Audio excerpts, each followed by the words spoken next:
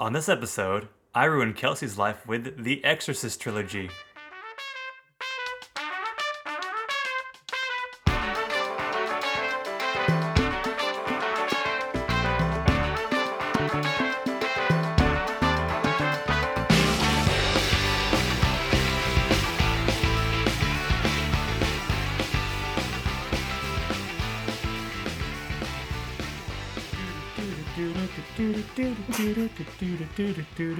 Welcome to Ruin My Life. I'm Kelsey Goldman.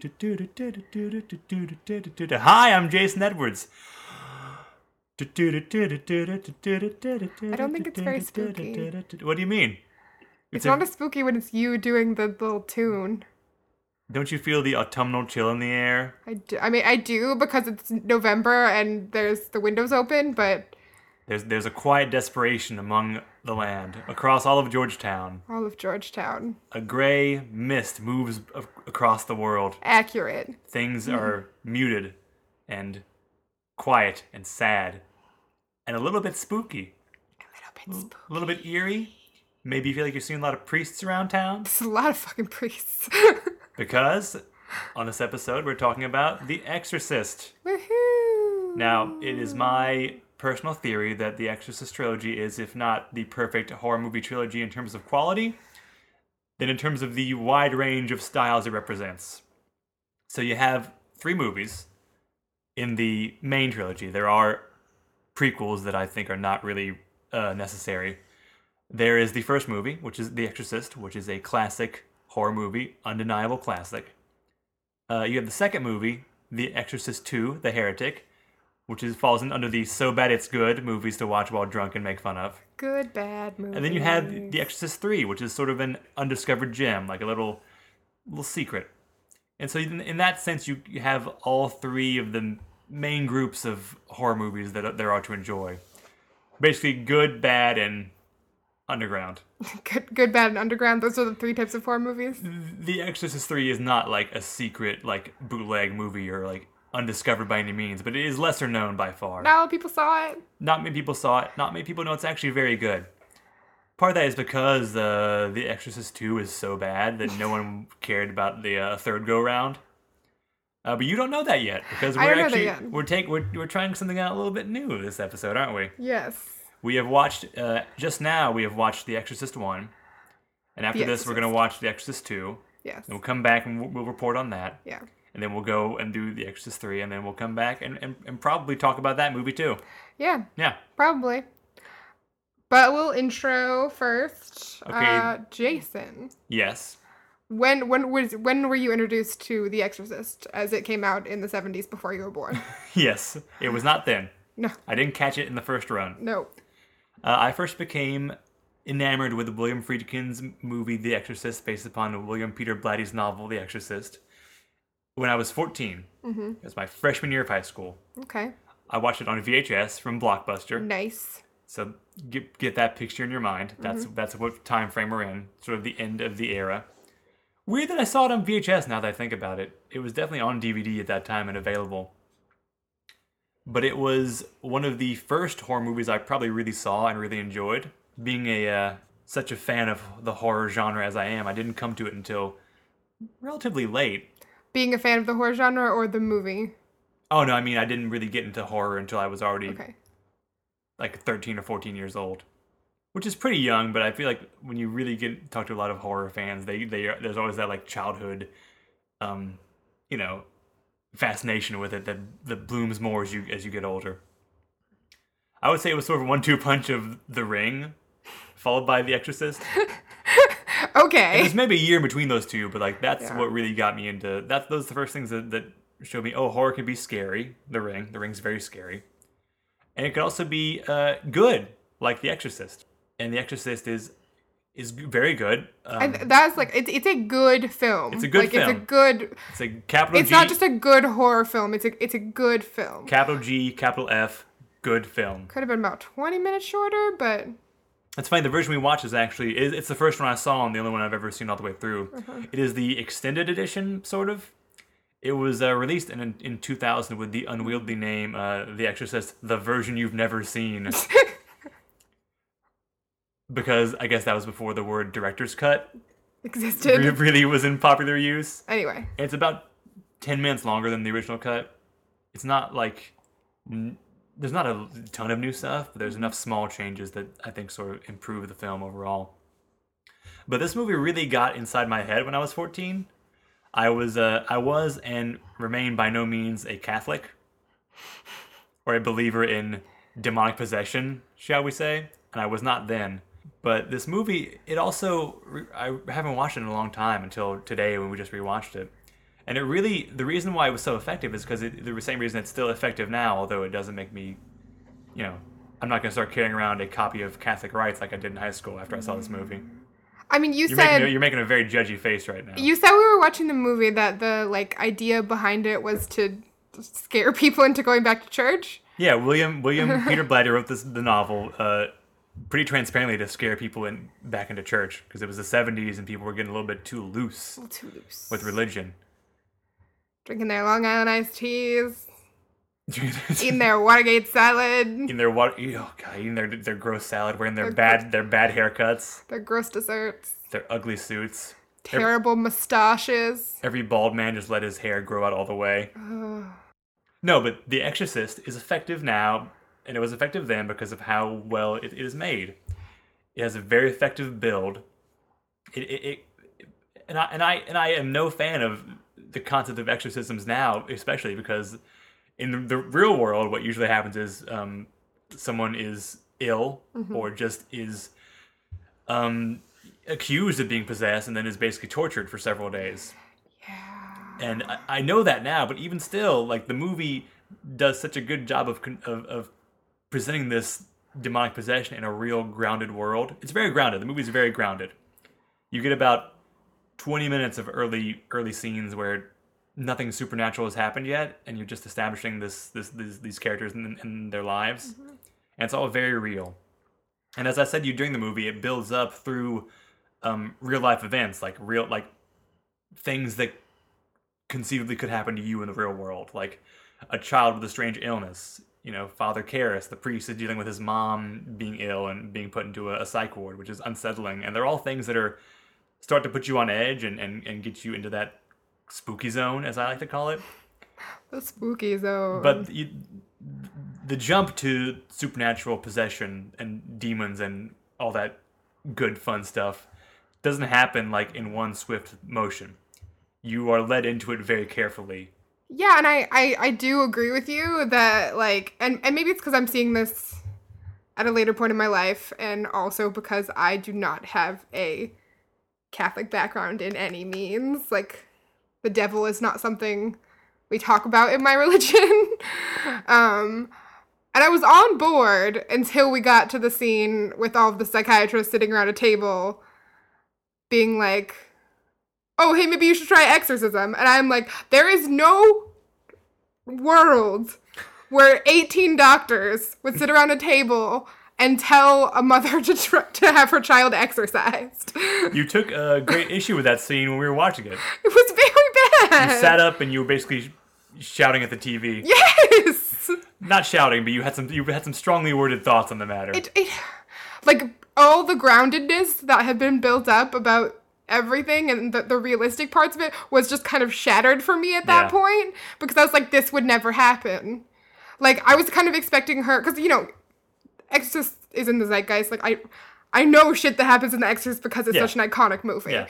I was expecting her to get so fed up with the doctors not being able to tell her anything that she was gonna turn to I almost think that scene itself was very unnecessary, because we've established that Father Karras is a psychiatrist and also a priest, and I think there was enough precedent for her to turn to him. If she just found the cross, for her to turn to him and it to build from there. And that scene just it felt like it took me out of the very grounded world that we had built. Yeah. So the plot of The Exorcist, for those who don't know, which is probably no one, is basically a young girl lives with her mother, her single mother, who's raising her, who's an actress, and the young girl begins to behave erratically, and the mother, Chris MacNeil. That's correct. Thank you. Takes her to a number of doctors, and she is examined thoroughly Yeah. as her behavior continues to worry her mother. And eventually, after several really uncomfortable looking tests and procedures, they have essentially exhausted their options. And they've also seen her, Reagan, the young girl, acting very, very strangely, in ways that to the audience immediately defy any sort of medical explanation. But again, because William Peter Blatty wrote this book to scare the Jesus back into people, the medical elite, the medical establishment rather, is painted as sort of unknowing and a little not uncaring, but ill-equipped to deal with the threat of demonic possession. Yeah, and I think the stuff with the original, like, her primary care doctor and the psychiatrist that comes in, like, that stuff I felt really helped that narrative, but that scene with, like, all those, like, 18 doctors or whatever, it was just very unnecessary and took me out of the world. So we eventually get to the point where Chris MacNeil is meeting with about 20 doctors. Yeah. And her primary care doctor and a few other ones agree that basically, exorcisms aren't real, but people believe in them, so they sometimes work. Have you thought about doing that? It's like they suggest a placebo exorcism. Yeah, and it is. You need to make the leap to exorcism somehow to get that plot element worked in. But you're right though, because we already have the parallel story of Father Karras' life and what's going on with him, alongside Reagan and Chris's story. And he's already been introduced into, like, through Father Dyer, the other, my favorite priest. Father Dyer, the other priest who was friends with Chris and Reagan. So you would have preferred they bring Karras in that way. Yeah. That I feel like they could have done that. The fact that it just, I don't know. Yeah, I never thought about that before. That scene is kind of you have to suspend your disbelief a little bit. Because I feel like Father Dyer's already established as their friend, and like maybe someone that Chris could turn to turn to, and she'd be like, "This is scary." I'm, when he would maybe suggest you talk to our psychiatric consultant. Yeah. Like when they said we have to find a shrink. Like, I thought that's when Father Dyer was going to come in. Oh, here we go. Or Father Karras was going to come in. Here it comes. But no. But then we went to, some facility somewhere. I had not thought about this before. I respect your point. Yeah. I do think part of the reason why that scene stands out as so unbelievable to you is because the rest of the movie is so well done. Exactly. And that's the one point that rings false. And also, you're right, it does feel weird. It rings false. Also, my family are doctors, so... Okay, so you're especially sensitive to I'm just like, this wouldn't happen. I agree with you that it does, the world is so grounded. It does such a good job of establishing that this isn't this isn't a paranormal world. Yeah. It's a very normal, very... and... Because William Peter Blatty wants us secular heathens to be drawn into the world and believe it before he hits us with the demons and the devil. Yeah. And then the other thing I was a little bit confused about was the desecration of the statue in the church. Mm-hmm. Like, that seemed kind of a one-off, or was that just to get the police officer in there? Because I feel like Burke's death would have been enough to get the police officer in there, right? The desecration of the Virgin Mary statue is, I think, one of the things in the movie that's sort of not really explained. Yeah. There's it's obvious, like, Reagan is possessed by a demon and she's doing stuff and probably kills Burke. Well, definitely kills Burke. Yeah. Chris even admits as much herself. But there's a lot of other elements in the movie that aren't fully explained. Like, there's the whole thing of as the demon is sort of working its way into their house, they start hearing noises in the attic.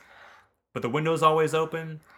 I forgot about the attic noises. And I think that I guess we're to believe that the statue was somehow desecrated by Reagan.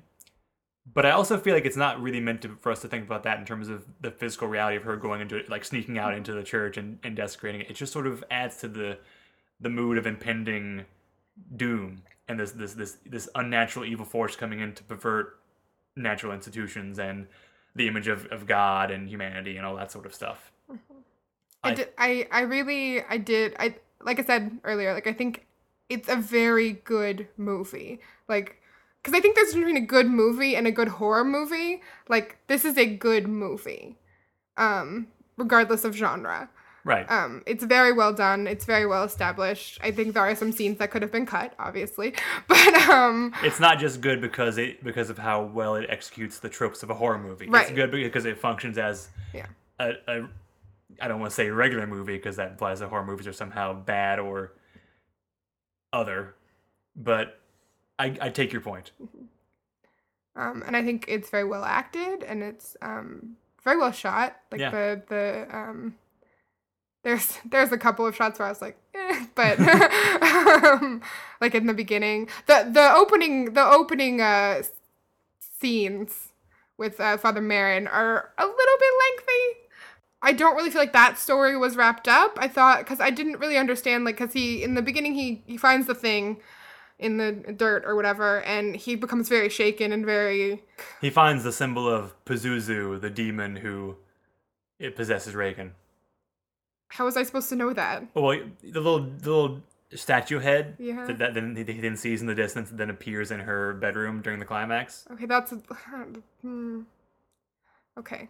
And then, but she also makes that little other clay head that you see that the detective finds near the Burke's murder site. Okay, I guess I just didn't put together that was the demon that was possessing her. That is fair. They never say that. That's what's happening out loud. In the book, it's a little more clear. Yeah. When you watch the second movie, It'll be very clear. You will rue the day you ever heard the word Pazuzu because they say it about 1,000 times in the second movie. Yeah, that whole montage was a little lengthy for me. That I think is part of why because scenes in this movie are longer. Yeah. They are not. They move at a steady pace, but things also don't usually drag out for too long. Like when stuff starts going bad, it's happening. There's not. I think a lot of extraneous stuff. There's a lot of the scenes pick up the pace as the movie. Yeah. Hurdles towards the climax as we careen into Spooksville. Yes, and I think that's really good because you did talk about the sort of establishing of place and of narrative and characters, and I think it does a really good job of that. It's grounded. It's grounded. Yeah, you can't make a good horror movie until you. This is not going to be a very interesting section of this podcast because it's a good movie, and I don't really have, other than that one scene, I don't have a lot to complain about. But how good? Good is it though? I didn't really think it was scary. I mean, maybe if I was alone in my apartment and it was dark out and I was watching by myself, I'd probably think it's scary. But I didn't find it all that scary. What was your main emotional takeaway at the end of the movie? I was very sad. It was really sad, guys. It's very sad for Reagan, who is just a 10-year-old girl who is, I guess she doesn't remember anything, but it still happened to her. It still happened, and I think she's probably gonna have some PTSD issues probably later in life. Maybe she'll get weird flashback shit.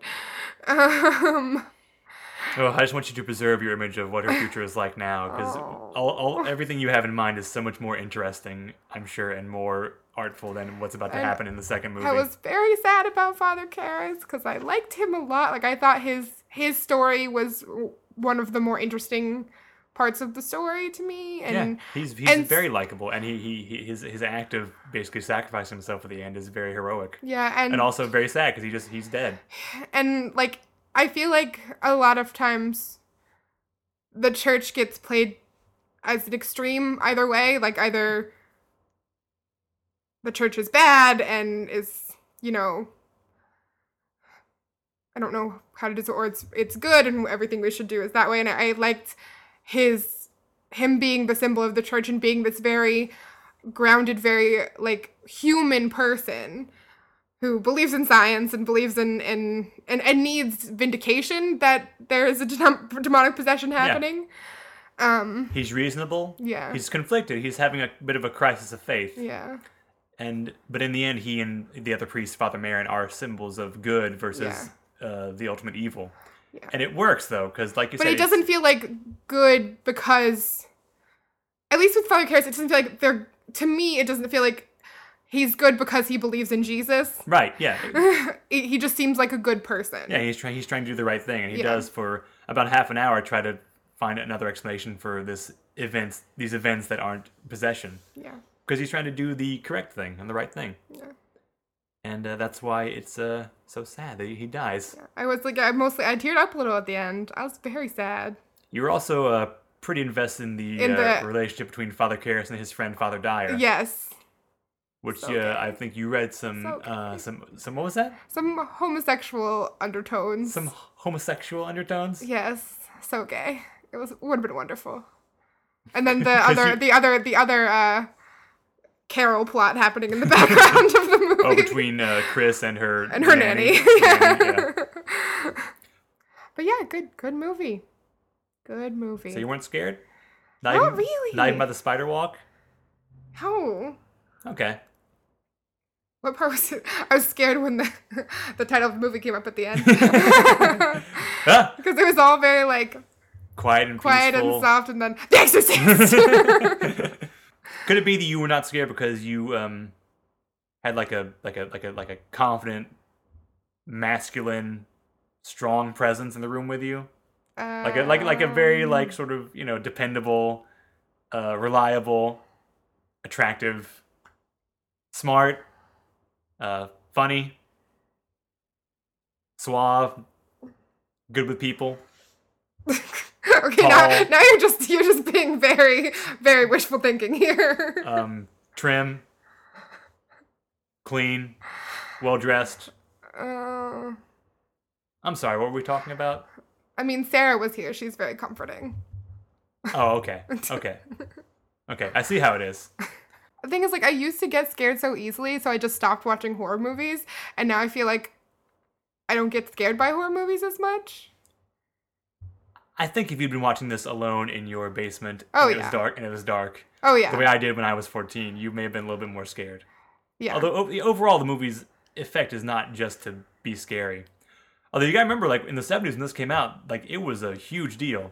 It was a big cultural thing that people were going to see the movie and passing out or just, like, leaving because they couldn't deal with it. I don't know. I guess if I had seen this in theaters, like, I might be I scared. mean, a bit of that was a gimmick of, like, our movie's so scary, we've got paramedics waiting outside because people might faint. But people did faint, like, for real. Well, and it's also a little bit of, like, it's so in the cultural, like, lexicon or canon, it's part of the 20th century cultural canon, and so everyone kind of knows the parts that are scary. You've seen her head turn all the way around a million times in clip shows and GIFs. Yeah, and... That's true. The same way Alien doesn't work as well now as it used to, because everyone's seen the chest bursting. Like, you know that's going to happen. Yeah. Although I think that was scarier than this. But this is a better movie, though. This is a much better movie. I think Exorcist plays better still than Alien does at this point. Alien could have been like an hour shorter. Oh, man. But that's a topic for another day. Yeah. Okay, do you have anything else you want to say about The Exorcist? Do you want to ask me anything about it? Not really, I guess, because we still have 2 more to watch. I am very interested, because I've been talking a lot about, with, like, Fantastic Beasts coming out and the Gilmore Girls revival happening, like, things having undeath, like, you're okay with where these characters ended, and you have visions in your mind for them, and then more information comes out. So I feel like and sometimes it's not what you wanted to happen. Oh boy, well, on that note, I feel like that's a feeling that we're gonna have when we watch The Exorcist 2. Yeah, on that note, shall we? Yeah, we should do that. Okay, we'll check back in with you guys in about 112 beautiful minutes from now. At least it's 112 minutes. That's shorter. Still too long. Still too long? Yeah. Okay. Cool.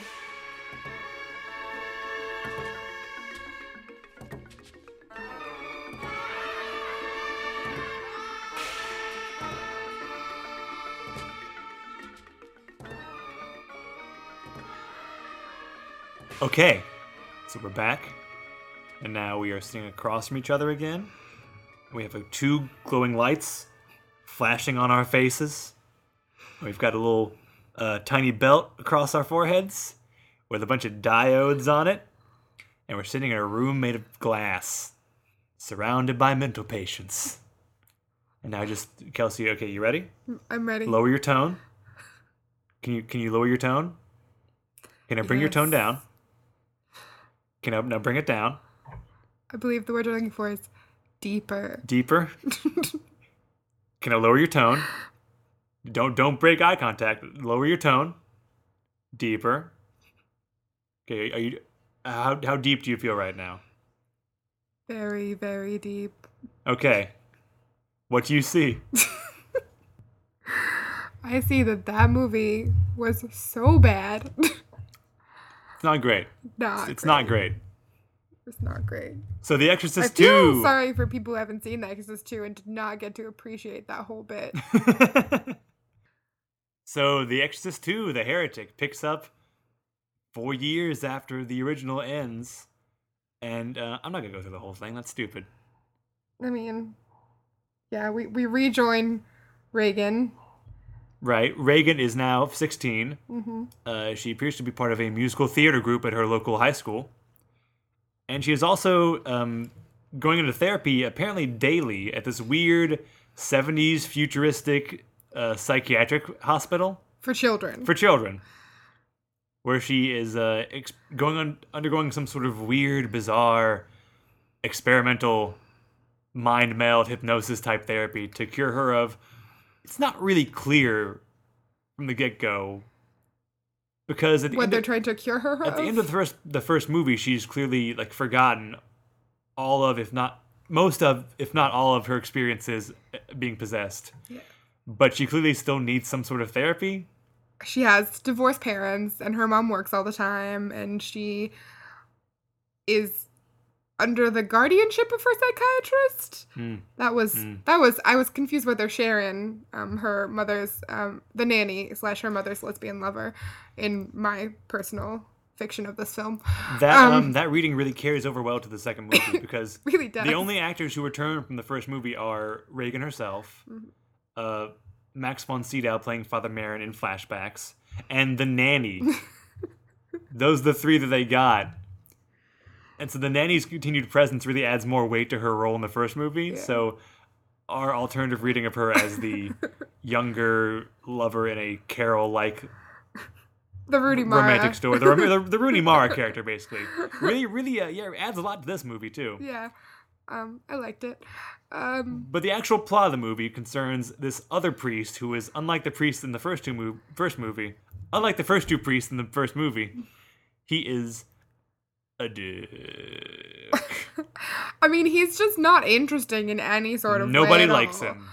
He has no friends. He has no his boss hates character. him. His boss hates him. He doesn't want to be doing his job. He's a bad exorcist. He's a terrible exorcist. He's let 2 people catch on fire. The movie opens with him totally botching this exorcism in South America. And then his deacon or whatever, his cardinal sends him on a mission to uncover the mystery of the death of Father Merrin, which right off the bat, a great way to ruin your sequel is by having it be all about the events of the first movie. That your audience already knows. Yeah, because we know what happened in the first movie, but so we don't need to watch some random character who we don't like explore and try to solve the mystery. So there's basically 2 stories happening, right? Because they intersect pretty early on. I don't... What in your mind are the 2 stories? The whole Africa story and then the Regan story. Which, neither of them are really good as narratives. The Africa story, shall we say, is a half retcon, half follow-up regarding Father Merrin's backstory from the first movie. Yeah. Where he performed an exorcism on the same demon years before the events of the first movie, which had some power to it when we only heard about it in terms of his history and his experience battling demons. But in this movie, they decided to totally drain that of its power by showing it in all of its silly, goofy 1970s Warner Brothers backlot detail. The number of times... We should have had a drinking game where we had a drink every time they said Pazuzu. Pazuzu! Pazuzu! We would have been a lot drunker, and the movie would have been a lot more enjoyable. Pazuzu. There's a lot of Pazuzu. And, like, it's just so upsetting because everything Linda Blair did in the first movie that made her so good at it, like, she's just become this sort of, like, cookie-cutter 70s child actress, and they all have the same tone and speak the same way, and, like, the little girl who played the autistic girl was a much better actress than Linda Blair in this, and she had one scene. We talked about in the movie how much more interesting that whole story arc was. Yeah. Because the way the mother reacts when the autistic girl begins to speak for the first time in years is almost like shock and dismay. Yeah. It made me wonder if the autistic girl, like, witnessed her mother murdering her father. Yeah, it was, and there's so many, like, where The Exorcist is visually interesting, and it's a well-made movie. Like, even if this had a good story, which it doesn't. Like, it is a very poorly made movie. Like, it's the cuts are weird, the effects are terrible. You can clearly tell when there's sorry. You okay? Yeah. Is that Pazuzu? It's Pazuzu. Spirit of the wind. Spirit of the wind. Oh, the wings are brushing me. You can clearly tell when it's a set and when it's not. And, like, the whole, at the beginning of The Exorcist, the whole, like, very long prologue I thought was too long. But it very much does establish that sense of narrative and building that we talked about, you know, in the first portion of this podcast. And this was like, there was prologue, and then it was just like, cut to Reagan tap dancing. like literally, like, no, like, establishing shot of New York City, which is where this one mostly takes place. That's true. There are no establishing shots in this movie. Yeah, it took us, like, we were, like, halfway into the movie before we figured out they were in New York. And that was only because it was a really bad projection backdrop of the Brooklyn Bridge, I think. The Brooklyn Bridge? Manhattan Bridge. Yeah, I guess thinking about it now that they George Washington Bridge? A bridge. There was a bridge. They were right on the water at that psychiatric hospital. Yeah. Now that I think on it. Dang. But yeah, it's ugly in a way that only a 70s movie can be ugly. Yeah. Where everything is, like, so gritty and, like, gross, and it feels, like, hot and sweaty somehow. And there were bugs. And there are lots of bugs. The bugs don't help. So Pazuzu takes the terrible. form of Locust in this movie. That's sort of Pazuzu's avatar on Earth. Pazuzu is back. And he's ready to tear things up all over again. And it's just, the whole story was so disjointed, and so it didn't make any sense. And it was like a vehicle for Reagan to be like this chosen one. That's probably the weirdest part of it. Yeah. The Exorcist 2 is almost more of a sci-fi, like you said, young adult literature style story than it is a horror movie. Because we find out that Father Merrin's work wasn't just being a priest and doing good things. He was also seeking out people across the world who were gaining new godly powers of good. But at the same time, the evil demon Pazuzu was sent by Satan to destroy these good people. And Reagan is the most recent chosen one. And only, I don't even know the new priest's name in this movie. Father Lamont? Lamont. And now Lamont must carry on Merrin's legacy of protecting Reagan and teaching her how to use her powers? To be fair, I only know his name because we had the subtitles on. Right. Reagan also, through doing this hypnosis-style therapy, has apparently unlocked her own latent psychic powers. She can get inside people's brains? Which comes into play when she, sort of half cures that autistic girl. And then when she has a mind meld with Father Lamont, where he's being beaten with rocks halfway across the world. In the funniest scene of the whole movie. So good. But she... Which I don't want to, like, beaten with rocks is not funny, but it was funny. Well, partially because it happened to this guy. Yeah. And no one likes this guy. He was so unlikable. Oh, God, I hate him. But her psychic powers don't come to play at any point in the story, though. It's just so weird that they felt the need to make the last movie's conflict into more than just a demon possessing a girl. It's a demon attacking a young girl with special psychic abilities. Well, and that's like the beautiful thing about The Exorcist is that it's a very simple narrative, and so you really have time to understand the characters, and of like both of the priests and Father Karras especially, and Father Merrin to an extent. Sorry, Father Karras. Who? Who's Father Karras? I don't remember Father Karras being mentioned at any point in this movie, so I don't think that was a real guy. He definitely wasn't. And Father Merrin to an extent in the first movie, because we get that whole extended prologue with him, and you feel like you understand him to an extent. And then Chris, the mom especially, even like some of the minor characters. But Regan is the most uninteresting character in the first movie, I think, personally. But this movie tries to make her the protagonist, and no. No. Nope. And her mom's not in this, and her mom is arguably I think the main character of her mom and Father Karras are the main characters of the first film. So I don't know, it just didn't work. Nothing worked. You raise a good point. I didn't think about that. The first movie really takes its time to introduce these people and show you who they are and what they're like. This movie, even though it's almost as long as the first one, takes no time to do that, to the point where you're not really sure where Regan is or what this hospital is, or does she live here? Who is this woman? Where's her mom? Sorry, what? What? Who is this guy? What is this weird hospital with the hexagonal rooms made of glass? And so you never grow to like Father Lamont. And whereas Father Karras and Father Merrin, to the little extent you see him in the first movie, are shown to be not only like rational and thorough and grounded, they're both also caring and take the time to be good to people as much as they can. Whereas Father Lamont takes a trip with Sharon to the old house to investigate Father Merrin's death. And she basically says to him, I'm really torn up about this. I feel awful all the time. And I have lost my faith. Can you help me? And he says, quote, "I'm not here for you." Like, Sharon would have been a better protagonist for this film. And Lamont just brushes her aside to go into this creepy room. She was the most compelling of the characters, really. And at the end, she gets possessed, kinda. Sort of. And then burns herself alive. Yeah. And they leave her on someone's doorstep.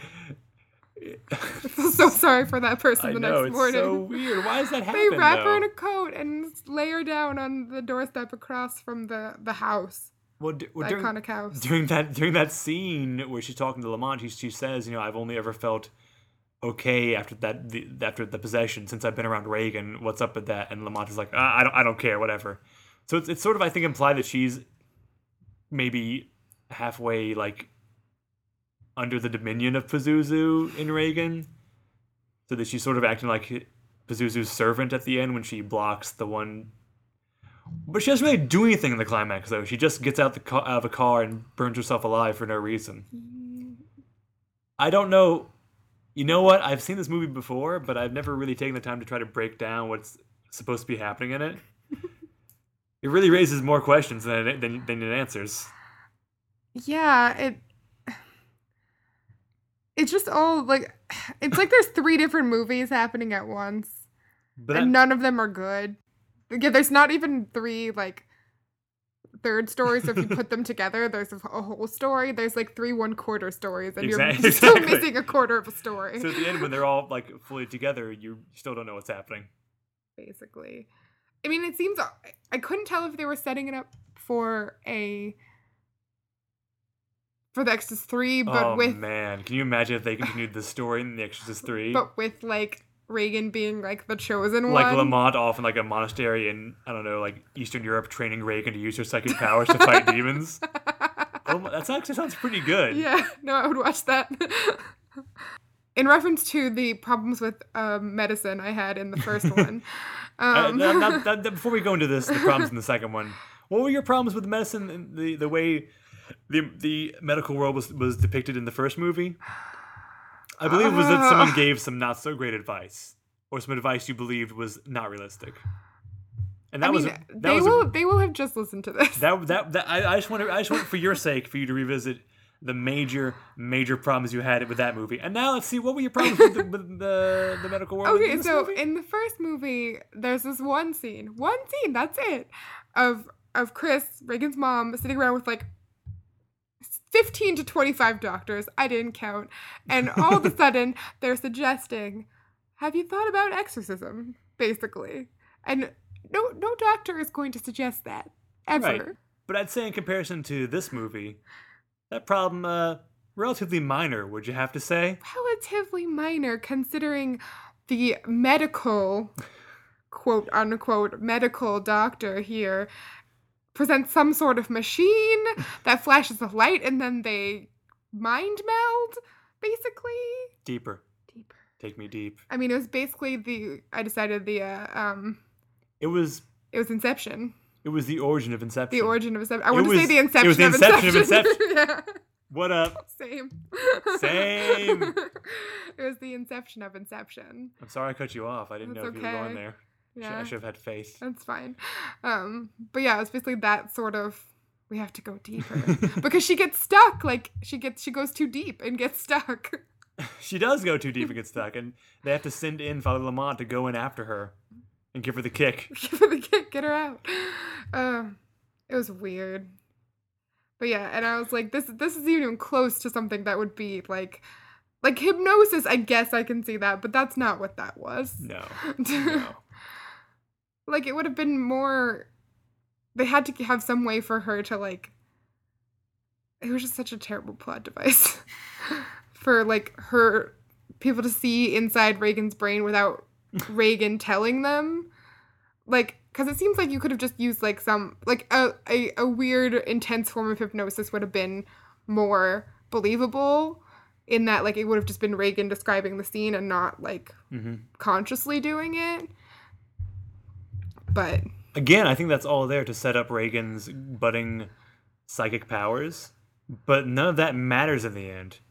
The way that Lamont defeats the demon at the end tears out her heart. It's basically just like wrestling with it for a little bit. Well, and that's the other weird part is like there's two corporeal Reagans. So at the end of the movie, everyone is drawn back to the house where the original events took place. And after they're all attacked by locusts again. Father Lamont definitely gets a few in his mouth for sure. Was scary. The only scary part of this was the freaking locusts. And so they have the showdown with Pazuzu at the old house. And they walk into the old bedroom, and Reagan's possessed form is sitting on the bed. But the real Reagan is there also. But Pazuzu has created a twin Reagan, who then turns into normal Reagan, but in like a... It was really uncomfortable. It gets really weird because she's wearing like a really revealing nightgown and like coming on to the priest, and she really hits hard on Father Lamont. Yeah, who apparently suffering temptation from Pazuzu. And he doesn't even like grapple with that after he's no longer suffering. He's just like, I'm good now. Yeah, he goes and he makes out with this evil demon 16-year-old for a minute. And then he's about to kill Reagan. And he's like, no, I can't kill Reagan. I have to kill bad Reagan. Pazuzu's Reagan.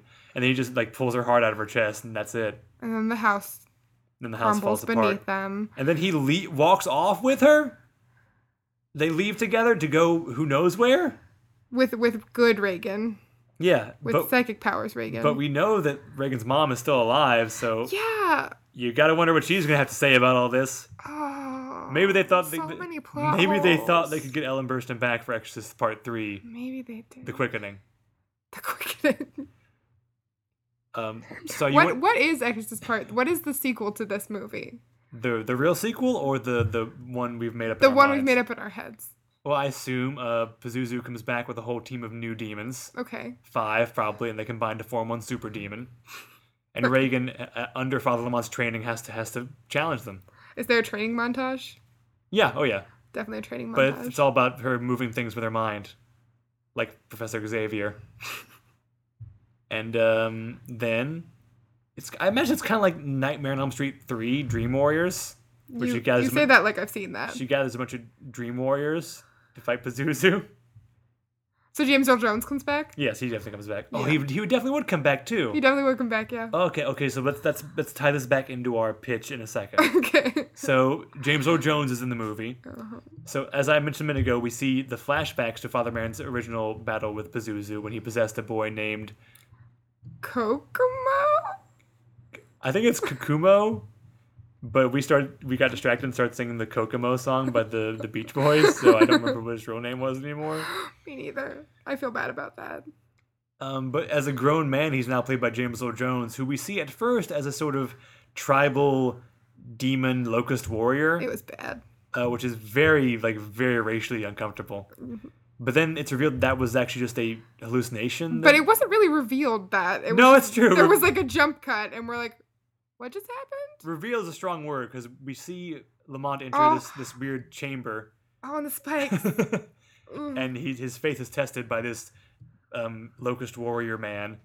But then there's a smash cut, and all of a sudden Lamont is in a medical facility with James Earl Jones as a respected scientist An entomologist. who studies locusts.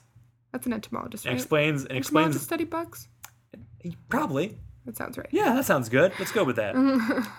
And James Earl Jones then it reveals that his whole purpose in the movie is to explain that there is such thing as a good locust who can use the brushing of their wings to turn the whole locust tide against the forces of evil. It feels like that part could have been played by any nobody. Yeah. But they got James Earl Jones. In the In our third movie. it would be revealed that the mild-mannered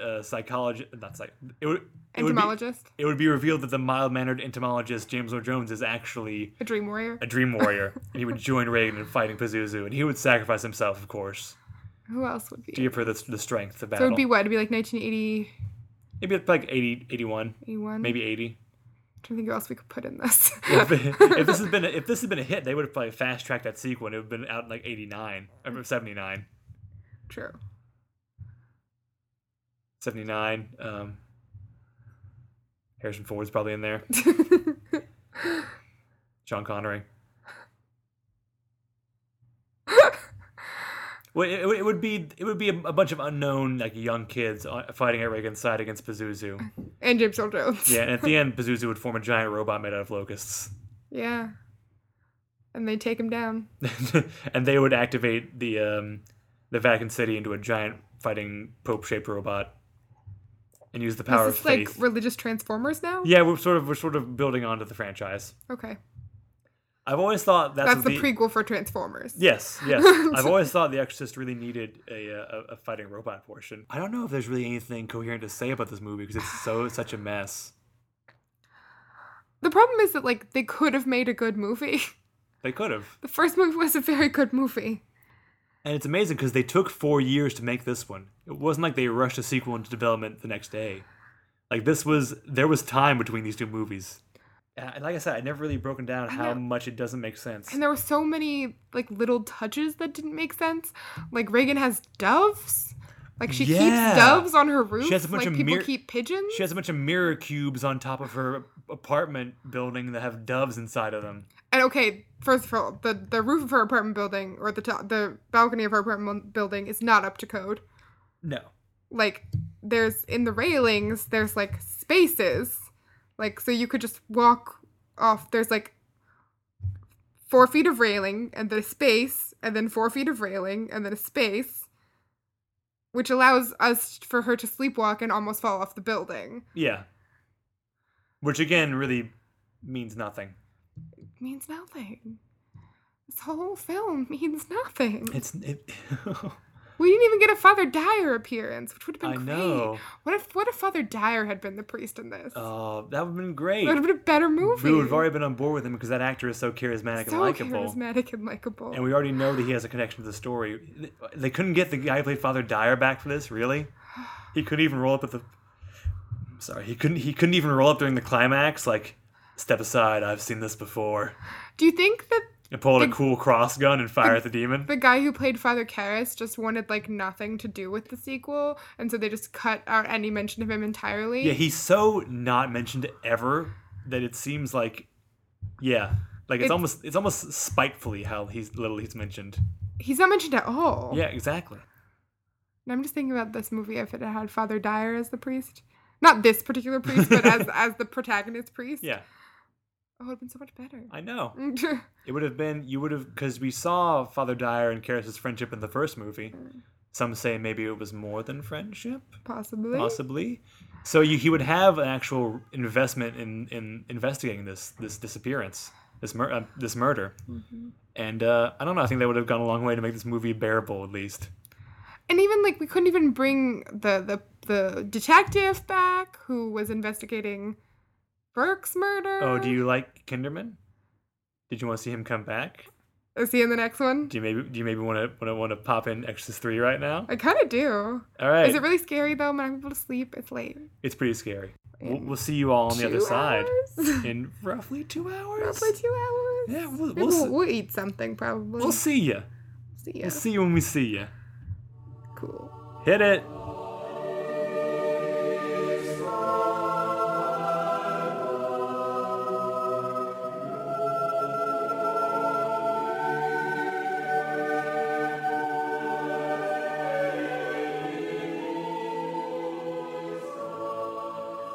Hello, Lieutenant.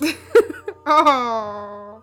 Yeah. We're back. Yeah, we're I going forgot there. we don't have to introduce ourselves 'cause it's a 3-part that we're gonna. No, it's all one part. It's all one part. Oh, you are issuing a clear invitation to the dance.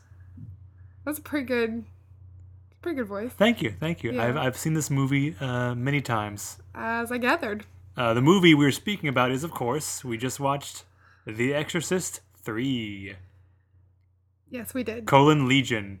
Legion. Sort of. Ish. Now, just a brief run through for the many of you who may have not seen this movie.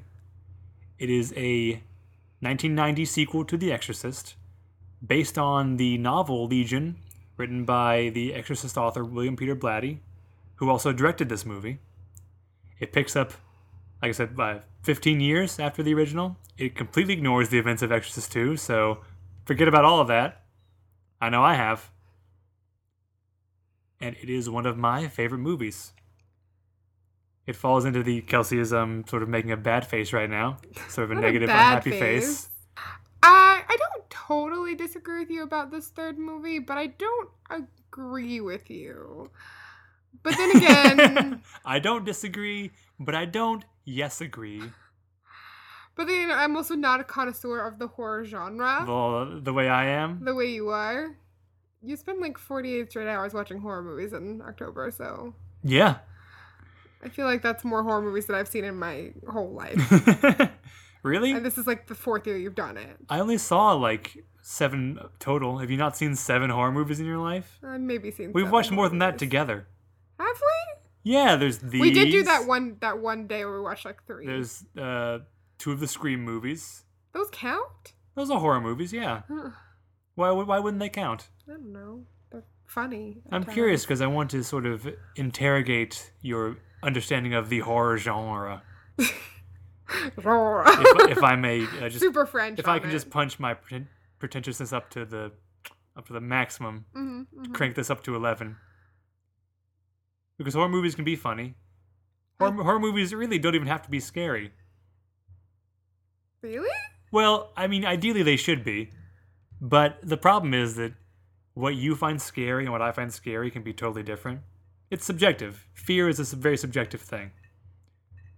So I if suppose that's true. Yes. And so if you want to, organize the genre in any sort of like legitimate category, you can't just go on what someone finds scary because no two people will agree on that.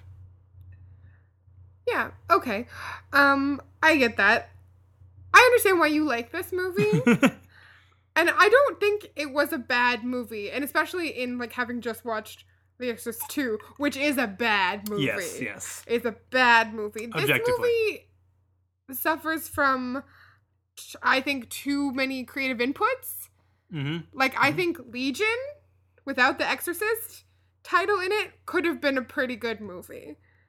I think this movie is not that movie. And this movie kind of suffers from a lot of, like, plot jumps that, like, I feel like you have to have seen the movie a lot to get. Let's be clear, this DVD, for some reason, did not have subtitles. Right. And Which is a problem for Kelsey. as established, I have trouble hearing things. So there was a lot of, wait, what? And then me be like, no, I heard that, but did I miss a plot point? Because this doesn't make any sense. And I thought I had misheard a lot of things, but really just nothing was explained. It is kind of confusing, especially because early on there's a lot of mumbly dialogue, but but a lot of it is sort of humorous and nonsensical, and it has no bearing on the plot. But it sounds like it should have a bearing on the plot because everything is spoken in a very sort of, especially George C. Scott has a very gravelly, authoritative tone even when he's making a joke, which is part of why I like this movie so much is the streak of humor that runs through it. I think this movie was very well acted. Yeah, This movie was very well acted. you got George C. Scott. And up until a point, it was very well. It was it's not the same quality of film that The Exorcist is because, as we discussed during the movie, Blatty is not an experienced director. Right, he'd only directed one other movie before this, and his sort of the scenes are very static and not engaging. Not dynamic is I think the word I use. This composition is very static. And there were so many scenes where I'm like, I just want like a walk and talk in this. Like we're just literally sitting here like. There's a lot of that, which is frustrating, but like understandable. But the beginning of this movie is great, and it sets up very similarly to the arc of The Exorcist. I think it's that slow, like steady. Let's build these characters and let's establish this life and then make it creepy. But in the way that The Exorcist keeps the creepy and the demon part so simple, this movie complicates it way more than it needs to. But starting with things I like, I really enjoyed that this is a sequel not about Regan. Can we break down the plot real simple in broad strokes? Yeah. So the plot, the main character is Lieutenant Kinderman, who was the detective in the first movie. He is it's 15 years on, as I've said 3 times now, for some reason. I don't know why I feel the need to press that so hard. But it is a mystery, basically. People start dying, and the killer seems to have the MO of a deceased serial killer who is the Gemini killer, very clearly based on the Zodiac killer. And Kinderman sort of gets drawn into this case, which seems to have some sort of relation to the exorcism of Regan MacNeil from the first movie, and eventually finds out that the demon from the first movie, who is also perhaps taking control of the soul of the Gemini killer, has entered the body of Father Karras. See, here's where you lose me, right? It is a bit okay. Explain your misgivings. Because I'm on board with most of them. Because, I mean, I think maybe when you keep saying it's 15 years, it's 15 years to the day of the end of The Exorcist. It opens on the anniversary, and we find out that Kinderman and your favorite character from the first movie, Father Dyer, are still BFFs. They're still BFFs. And they make friends at the end of The Exorcist, and they go to the movies all the time now. They're great. And so it opens 15 years to the day, and, you know, there's this whole mystery unfolding as you were explaining, and you find out that the spirit of this dead serial killer has inhabited the body of Father Karras, which was almost dead, but not dead, but then the demon put the spirit of the serial killer, who also died the same night, maybe? I think it's supposed to be that they died at the same moment. As in, when Karras was dying, the Gemini killer was being killed on the electric chair. Yeah. And as he was slipping out, the master was slipping me in. Yes. As the killer says. And I think that as much as I love Jason Miller as Father Karras in the first one, this movie would work a lot better if it was just random actor, if it wasn't like trying to draw this character back into the story, because this character is dead, and I think it would have worked better if the character was dead. And even the master part, how the demon is the master and the Gemini killer is the spirit that he slips in there, like, I think it would have almost worked better, like, because who's to say the demon wouldn't make those things happen? Like, there was just too many levels to it, and the simplicity of the first Exorcist is what's so wonderful about it, and so affecting and so effective as a film. And you just lost a lot of that in this trying to like weave the characters back together. And it would have been a really good straight horror movie if we hadn't tried to bring Father Karras back into it. So, or like, and the actor choices they make in that, or like if you want to have that, they, in the scenes they have Jason Miller who plays Father Karras and Brad Dourif. Brad Dourif, Of Child's Play fame. As the same person. So like Jason Miller will say something and that's who you're supposed to believe Kinderman is seeing. And then, but when the dialogue is being spoken, the audience is seeing Brad Dourif, who is like the spirit of the Gemini killer. And the whole thing is very confusing as to who is existing in that world. And it would have been, I think, if you're going to go that whole, like, into the body of Father Karras, it would have been a lot more effective to have Jason Miller do that dialogue. Mm-hmm. And maybe he didn't have the acting chops. I don't know. But I mean, I can shed a little bit of light onto that. Sure. So the book Legion that Blatty wrote before he made this movie is also one of my favorite books. Mm-hmm. Although I haven't read it in a while. You can tell just from the title that the links between the two stories of the Legion and the Exorcist are not quite as strong as they are in the movie. And you can tell in the movie they're a little bit forced because they were kind of forced. Now it's been a while since I read the book, like I said, but to my recollection, in the book, the demon is not so much of a presence, and the entire idea of the demon is getting revenge for the exorcism is not really there. It's more ambiguous as to what's really going on because the person that they find in the ward in the cell claiming to be Father Karras can't magically change faces, just claims to be the killer in Karras' body, and they don't really know if it's really Karras' body or not. And in the movie, that's a scarier movie. Yeah. Well, in the original version of the movie that they shot, Brad Dourif played that character straight through, so that ambiguity was still there, and there was less. Because if Jason Miller doesn't appear at all, then you don't get that question of, wait, who am I seeing right now? What is this? Is this really happening, or am I supposed to know that this is just this spirit or this character? Or it is confusing to have both the actors play the role. If it was one or the other, it's less confusing. If it's just Brad Dourif, it's more ambiguous and scarier. Mm-hmm. And if it's just Jason Miller as Karras, it's less ambiguous, but you make the connection between the films stronger. Yes. Which is what they wanted to do, but they sort of went halfway. Because they didn't want to cut out Brad Dourif entirely, I think, because his performance is so great. It's great. It's one of the all-time best, crazy, nonsensical, raving performances I've ever seen in a movie. It's really good. And like I said, this movie's very well acted. I think a lot of the people are in this movie are really, really good. But yeah, it's just like there's this non-commitment to one story that it just overcomplicates things. And like I said, the first 2/3 of this movie are really good, I think. I see where you're coming from, like, but then we get to the end when everything's like being tied together and it just doesn't really make any sense why they're doing it. It doesn't feel all that resolved at the end. No.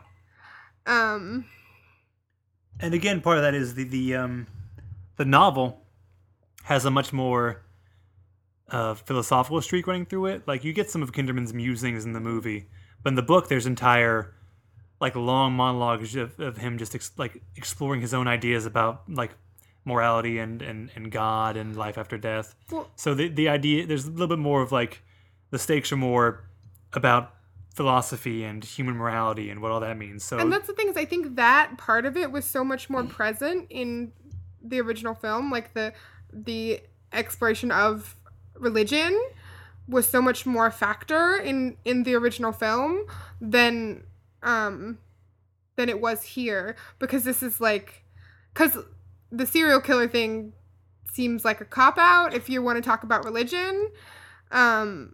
But then, like, that is a much more interesting story, the serial killer thing. And then everything that I loved about this movie at the beginning, everything I loved about this movie at the beginning, because I even went to you as, like, there's this moment where Kinderman is describing how they found the body of the first victim, that they describe it and it's such a creepy image. And I'm like, now in movies they would just show it and it wouldn't be as scary. But the fact that they have him describing it makes it 10 times as scary.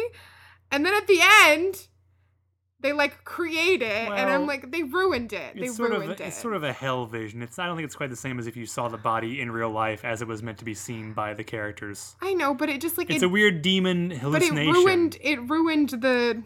It's a little goofy. Yeah, the end of this film was so goofy it ruined the gravitas of the early parts of and the tone of the movie from the get-go is so unusual. It's kind of funny and also scary and kind of sad, like the first movie is in a lot of ways. Yeah. That when they go over the top with that in particular, it really ruins it. But also, okay, so Father Morning is a character we need to talk about. Yeah. Halfway through, they start interspersing scenes of this random priest, is the best way to describe him, called Father Morning, who we found out in a bit of tossed off dialogue. Oh, he also did an exorcism once, and it turned his hair white, and he's just hanging around in the background of the story, doing nothing. 5 years ago in the Philippines. Yeah, great. And then he shows up during the climax for no reason. No one calls on him. No one has spoken to him. No narrative reason. The reason he shows up is... he shows up and appears in the hospital and comes in the cell and begins performing an exorcism on the Karis Gemini Killer demon body. Which is there because when William Peter Blatty delivered his first version of the movie, the executive said, there's no exorcism in this. If you're gonna call a movie The Exorcist, I feel that there should be an exorcism, but I don't think they need to call this movie The Exorcist. I think Blatty wanted to call it Legion. Yeah. I imagine. But obviously they wanted it to be Exorcist 3 because that's what gets those butts in the seats, y'all. Yeah. I think it's just, it's less bad than I feel it is. It feels more disappointing because the first 2/3 of it are so good. Yeah. And the end just really disappointed me. I just feel like you need to be generous to the movie because the climax of the movie as it is, which is where most of your problems are, I think. Is that fair? Yeah. The climax is not what the author intended it to be in any sense. I just feel like it could have, if they wanted to fix it, it could have been fixed in a much better way. And they threw so much money at those reshoots that they could have fixed it in a much better way. And that makes me angry. Yeah. That they just chose to fix it in a way that didn't work at all. You know what's crazy is it could have been worse. Could have been way worse. Of the two companies that wanted to make this movie, yeah. The one he went with is this one that screwed up the ending so horribly. Mm-hmm. The other one wanted to do a story about Reagan McNeil giving birth to 2 possessed twins. I almost did a spit take, guys. Which would have been funny for me, not so funny for anyone listening. Cause also not funny for the microphone. No, it would, yes. All they would have heard was the sound of moisture hitting their ears, followed by some static and me swearing about our broken microphone. Yeah, that sounds terrible. So, could have been worse? Could have been worse. But yeah, I think mostly it's just it's when something that has been so impressive and especially on the back of a terrible movie kind of it just fell so far in the last 30 minutes. And I was really happy with it until then. I did enjoy. Disagree with you. I'll say that. Okay. I did enjoy our first not our first, but the first real jump scare in the hospital that we had with the nurse or whatever. The hallway scene? Yeah. That it's a very Scream moment where you see the killer running actually, not just floating. And I was like, oh. How'd you feel about that scene, by the way? It was weird. That scene is famously one of the best jump scares in horror cinema. Yeah, I was scared. But it was also that scene. The whole scene is clearly laid out to go up to that. Well, that's why it's so good. It's this long shot of the hallway, and the nurse is moving around. You have other shots in between of her doing other things, but it keeps coming back to this long, far-off shot of this hallway which that she's annoyed walking around in. The shit out of me. But you see there's a reason for it, because it keeps you, you know... But some of them were so long that this one has a purpose to it, though. I guess. Okay, so I'm not saying that the fact that this one scene has a purpose means that all the other boring shots are have a purpose too. I think this movie would have been a lot better with William Peter Blatty as a producer, supervising producer, and a different director. Right. Yeah. Although to be fair, the last time they made a sequel to The Exorcist without Blatty, you saw what happened. Well, I want him to be there. I mean, you can and see he wrote it. You can see why he might be a little hesitant to give up any control at all. Yeah, that's fair. Was I too mansplaining just then about the hallway sequence? No, you're fine. Okay. I worry about that. I just want to share my passion for the movie. I get it.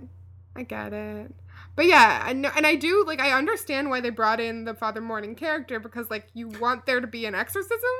Do you? Did you want there to be an exorcism during the movie? In The Exorcist? Yes. 3.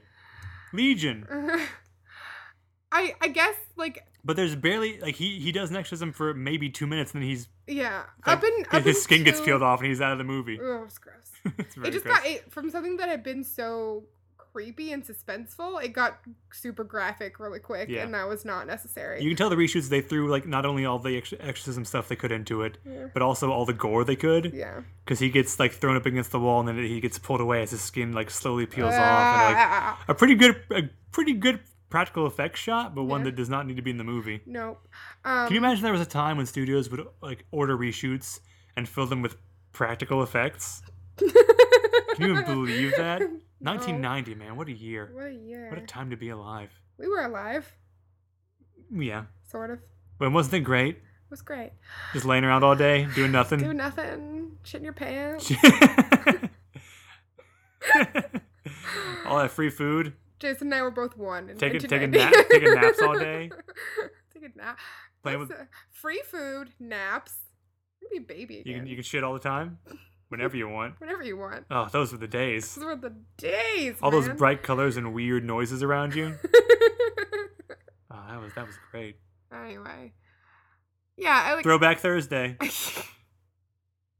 No, I was expecting there to be an exorcism until we got real deep in the in the various scenes with what I don't know what the character's name was. The killer. The killer, yeah. Karras. The man in cell 11. The man in cell 11, and Kinderman scenes. And the book is called Tommy Sunshine. Because he likes to sit in the sunshine. Until we got really deep into those scenes, I was expecting there to be an exorcism at some point. And then I'm like, well, this doesn't feel like an exorcist movie. It doesn't feel like a demon possession. And then what did the movie say, Kelsey? We heard what you said earlier, Kelsey. You want an exorcism? Here it comes. Now. And you said, no, not now. Not like this. And they said, no, you wanted this.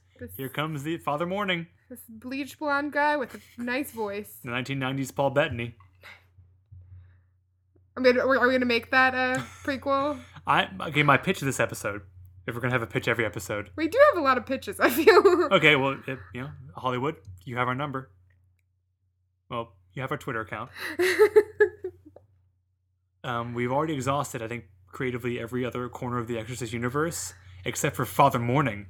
Now, we've got 2, arguably 3 movies about Father Marin's past as an exorcist. We don't have any movies about Father Morning's exorcism in the Philippines. So, here's what I'm saying. I'm going to kickstart my own Father Morning prequel. Manila, 1985. Open on. Father Morning, in a village. He's sitting in a hut, leaning over, wiping sweat off his brow with a cloth. Well, Manila's a city, but... I'm on a roll. A young boy from the village appears in the doorway. Father Morning looks up. The boy says, "It's time." And Morning says, "I'll be right there." He gets up. The boy walks away. Morning reaches out, touches a painting of Jesus, and says, "This one's for you, big guy." Cut to titles. Exorcist 5.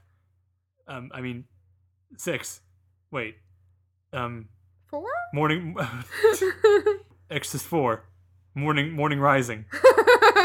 Exorcist 4. Morning Breaks. Shit, there it is. That was it. Morning Breaks.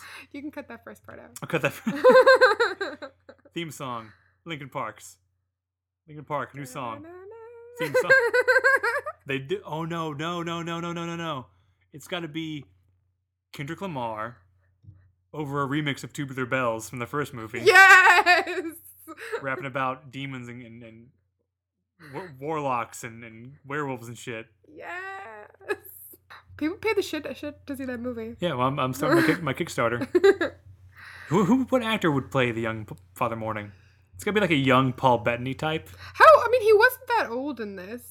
Maybe like the guy who plays Draco in Harry Potter. Tom Felton? Yeah. Hey Tom, are you I busy? feel like he looks kind of like him. You too. busy? I don't think so. No. I think you got plenty of time. No, Tom. he's on the Flash now. Is he? I think so. Yeah. Oh my god. So Kelsey, Yes. The Exorcist trilogy. Right. We're bringing it around to final thoughts. Do you have any grand things you want to say about it?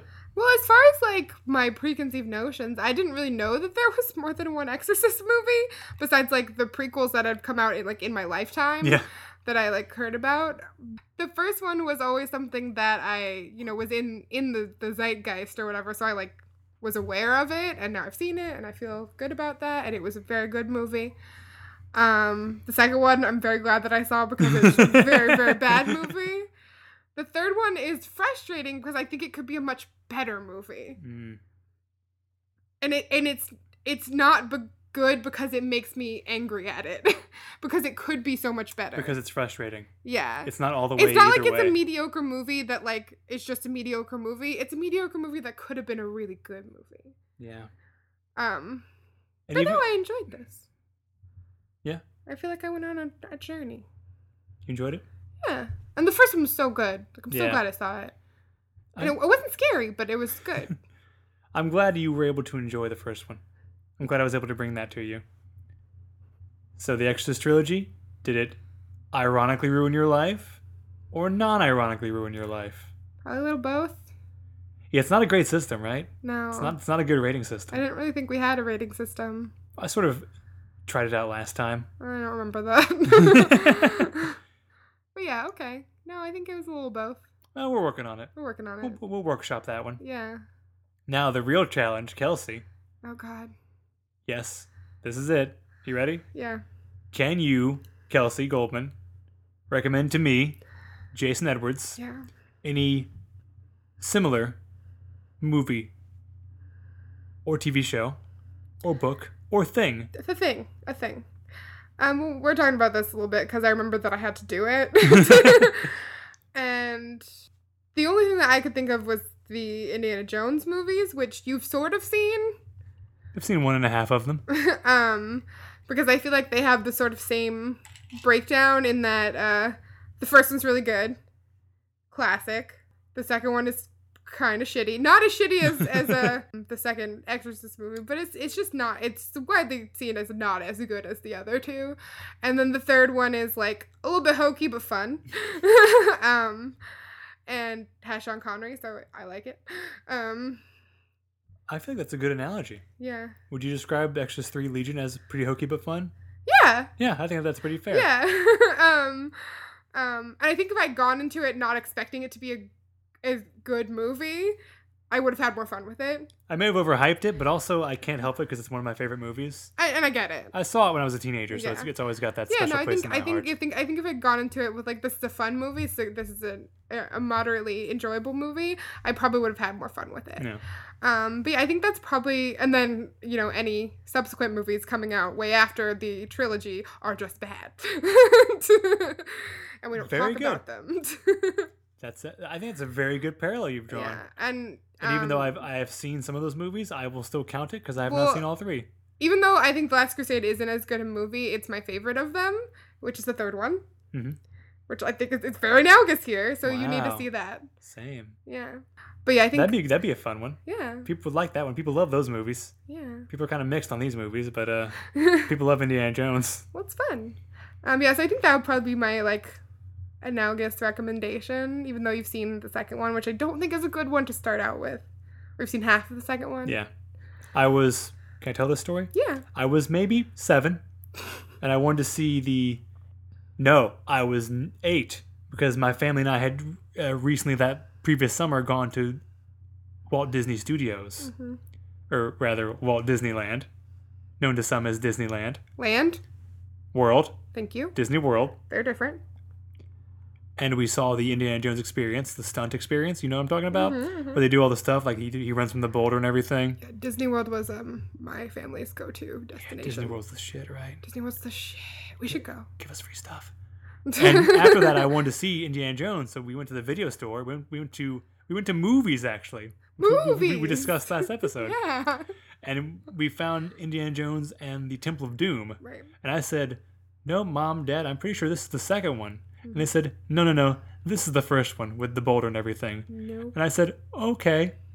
And so we went home and popped in the tape player and got to the part where they ripped the guy's heart out of his chest. That's pretty far into the movie. Yes, it is. And my parents said, nope, this is not the first one. And turned it off. Oh, Roger and Sherry. And I had chest anxiety forever. Yeah, and I think it's a pretty good analogy as far as like it's action adventure movies versus horror movies. You're kind of feeling yourself now, aren't you? Yeah. Yeah. Because the second one is like unnecessarily gratuitous, and I also think the second one like gets away from what it is, because the best Indiana Jones movies are the ones when he's fighting Nazis. Let me ask you this. Yeah. The locusts were a big thing in Exorcist 2. Mm-hmm. Isn't there a scene with a bunch of bugs in Exorcist Isn't there a scene Temple with a bunch of bugs in I Temple think of Doom? there is, yeah. Okay, well, I guess that about does it. It's been a long day here, having watched all these 3 movies in one day. One day. Real long day. It's nighttime now. It is nighttime. It is nighttime now. It is nighttime now. What a day it's been. I guess that's it for us for this time. Thanks for listening. Thanks. Follow us on Twitter at RuinMyLifeCast. Do that. Subscribe on iTunes. Definitely subscribe. Leave us a review. That'd be awesome. Yeah, Tell your I mean, friends. if you feel like it, if it's good if you for like us. us. Yeah. Please. I mean, don't lie or anything, but I mean, if you can lie. You can lie if you want to. Okay. I mean, if you have anything bad to say, just don't keep say it to yourself. Special thanks to Carly Sussman for designing our logo.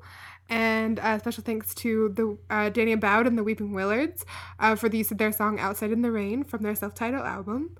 You should go download it on Bandcamp. Download it. Name your own price. It's really good. Pay as much as you want, but pay a fair price. Pay some money. They're working musicians. They deserve a fair wage. And they're good. They're good. It's very good. I think it's about time for us to pack up the old case. Yeah, finish this ale 8 and vodka. Hitch up our drawers, Go our lunch britches. at Dorothea.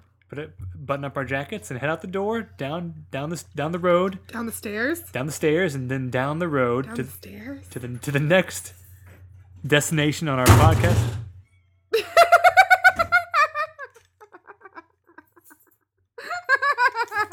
didn't do that. That was me. It's Pazuzu. It's Pazuzu. Ah, the bad locust. Okay, we're gonna go now. Okay, goodbye. Bye. Bye. Bye. They wish I would go ahead and fuck my life up. Can't let them get to me. And even though I always fuck my life up, only I can mention me. They wish I would go ahead and fuck my life up. Can't let them get to me.